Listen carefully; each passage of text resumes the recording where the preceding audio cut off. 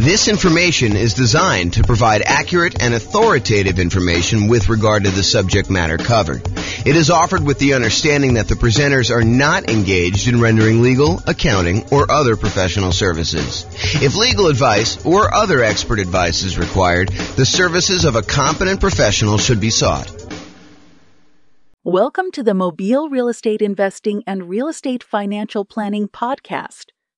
Learn all about investing in real estate in Mobile, Alabama, with a combination of real estate financial planning and modeling with numbers specific to Mobile, plus syndicated, more generalized recordings of live and pre-recorded real estate investing classes, not all of them specific to Mobile. Be sure to stay tuned after the podcast for a message from our sponsors. Well, good morning and welcome, everyone.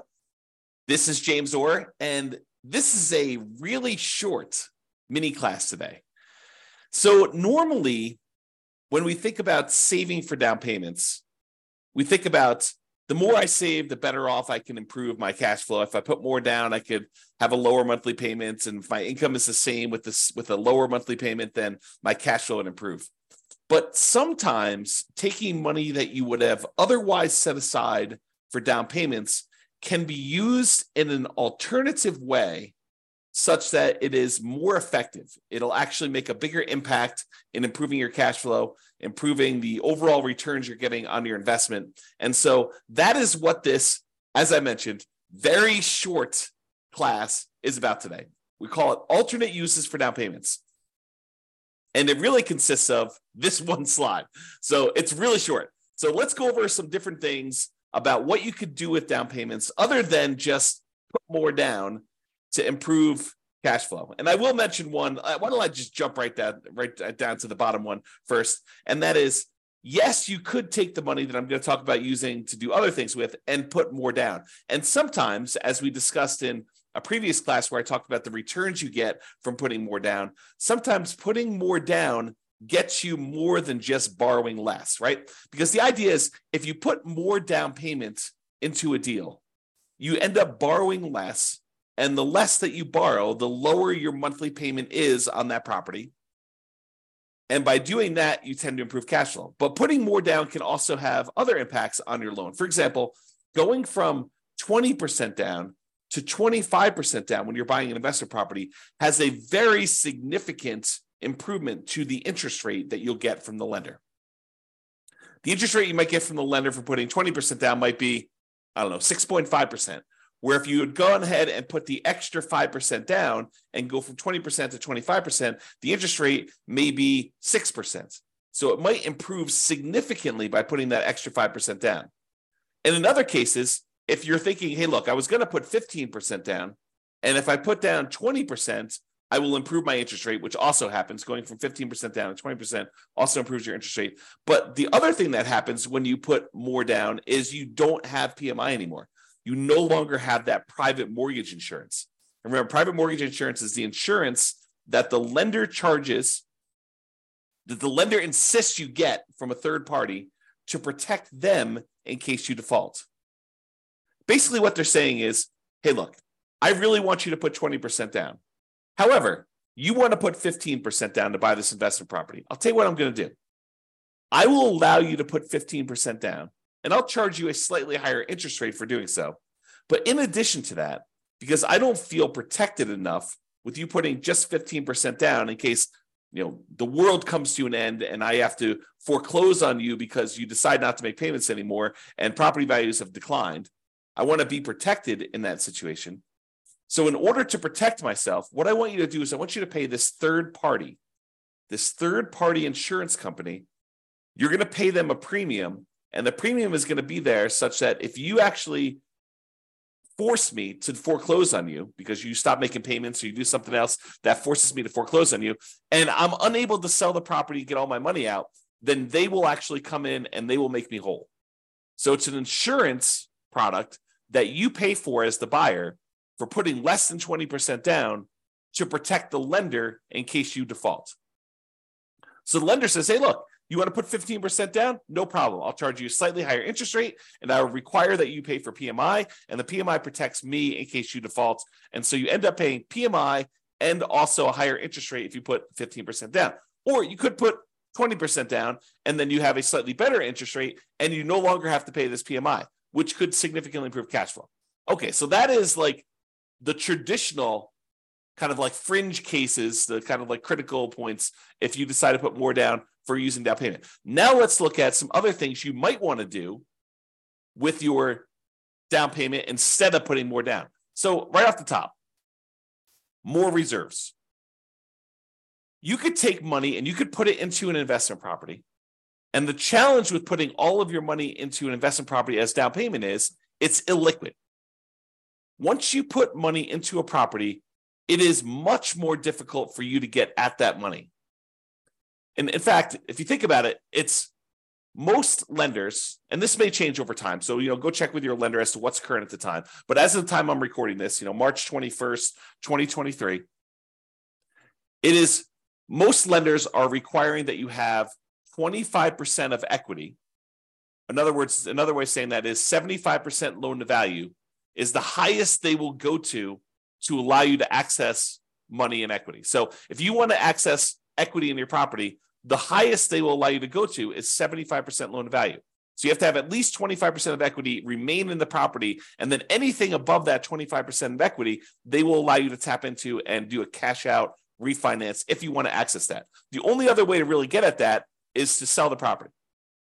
You could do some type of loan against the property, some type of cash out refinance, whether that's a traditional cash out refinance of the whole loan, or maybe you do a home equity line of credit and you go up to a certain dollar amount on that, and maybe they go a little bit higher than 75%, or maybe your particular lender will only allow you to go to 75%, or you could sell the property, get that equity.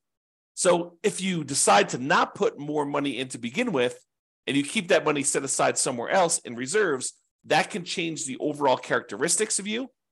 It can make you a much safer investor because you have all this liquidity reserves in case something happens to the property and you need that money. If you had to put it into a down payment, it's harder to access.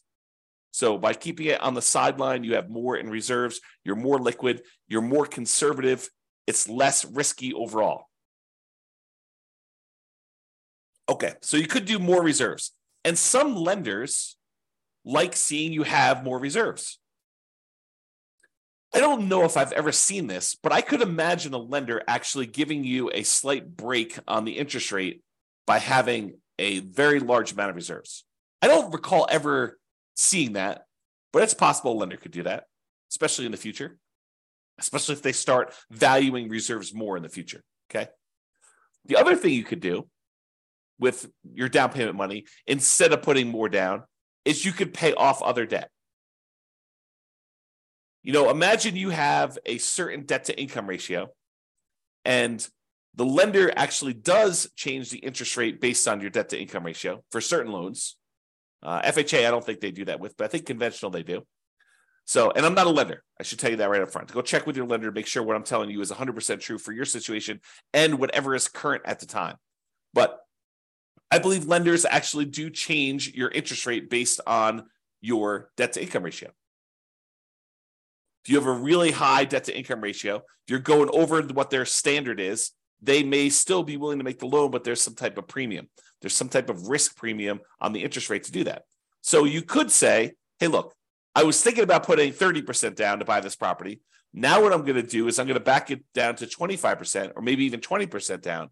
And I'm going to take some of that money and with the help of my lender to find out which ones I should pay off and which ones I should not pay off, because paying off certain ones can impact your credit score in an adverse way. You pay off the wrong thing. You close a account that was giving you a boost to your credit score by giving you a longevity rating. One of the things that is a factor in your credit score is how long you've had certain loans or credit lines open. And if you go and you pay off one and you close it down, that could lower your credit score instead of actually improve it. But the lender may say, hey, look, if you go pay off these 3 bills that you've got outstanding, that would significantly improve your credit situation, your debt to income in this case, and maybe even your credit score, depending on what it is and how it's all working out. It's not super straightforward, so I can't give you specific advice about it. You'll need to talk with your lender in detail before doing this. But if you tell them, if you go and they say, you pay off these 3 things, that will improve your DTI and I'll be able to get you a better interest rate in your loan. That may be a better use of that money than putting more down. Counterintuitive. But this is why you need to think about these things and you need to talk to your lender about it. The other thing that may be counterintuitive, instead of putting more down, hey, I was going to put 30% down, but now I'm going to actually only put 25% down. I'm going to take that extra 5%, maybe it's even not even that much, but I'm going to take that extra money and I'm going to use it to buy down my interest rate. By buying down my interest rate, it may improve my credit, my interest rate. By buying down my interest rate, it may improve my monthly payments so much more than putting the extra 5% down.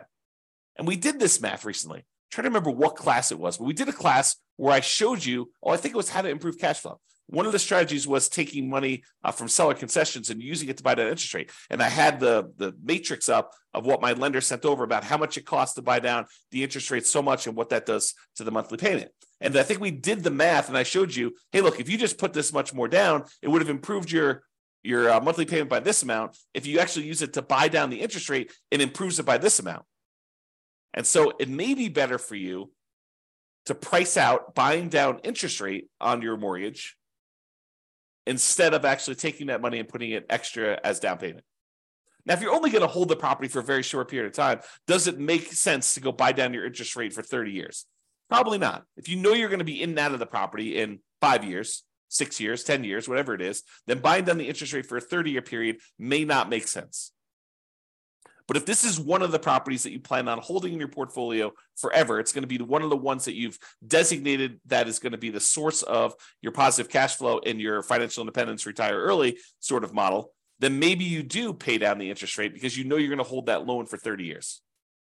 But this is why you need to understand what your plan is.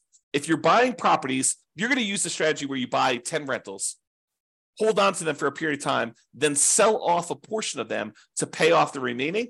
Maybe you don't actually buy down your interest rate because you're either going to sell some of them and you're going to take that money and then pay off your other mortgages. So if that's your strategy, maybe buying down interest rates doesn't make sense.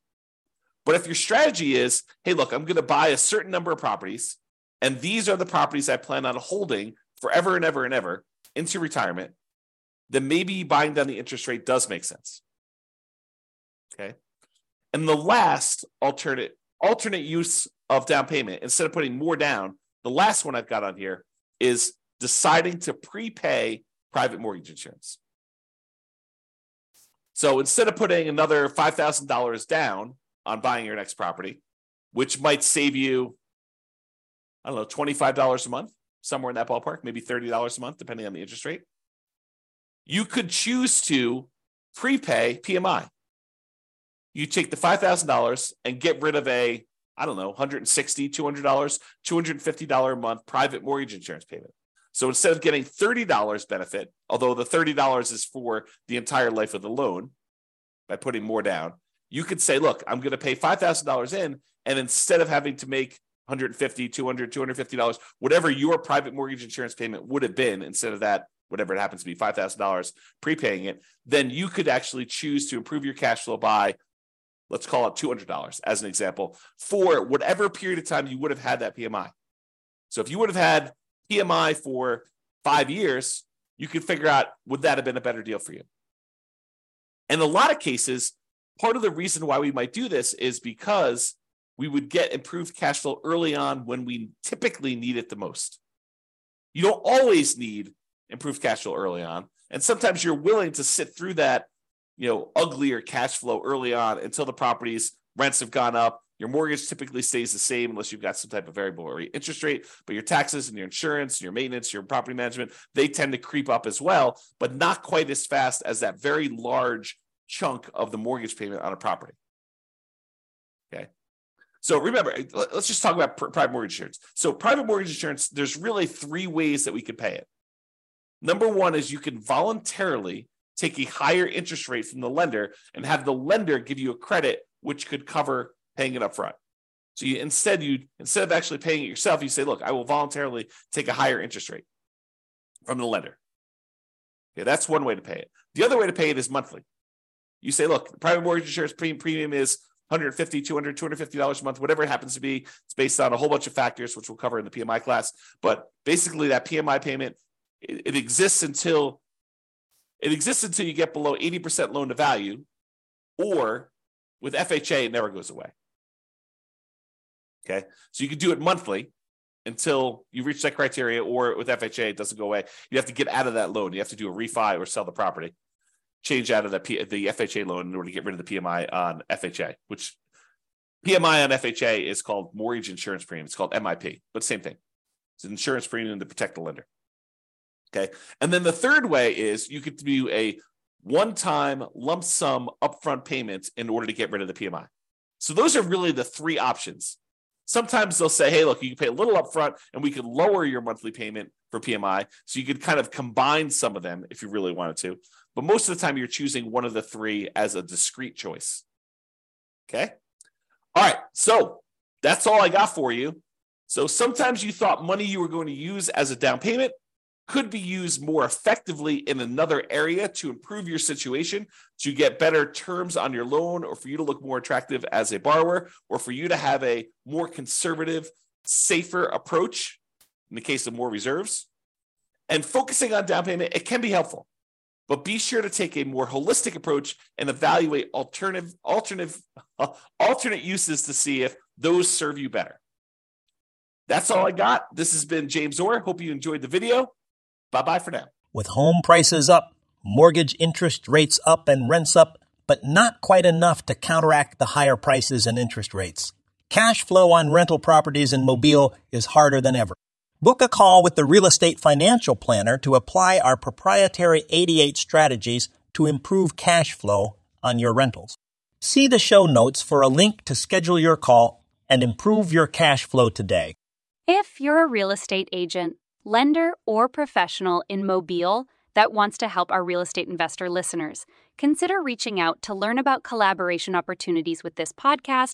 We'd love to add more value to our listeners by having you assist our investors buy, sell, and finance their real estate investments. See the show notes to schedule a call to discuss collaboration opportunities.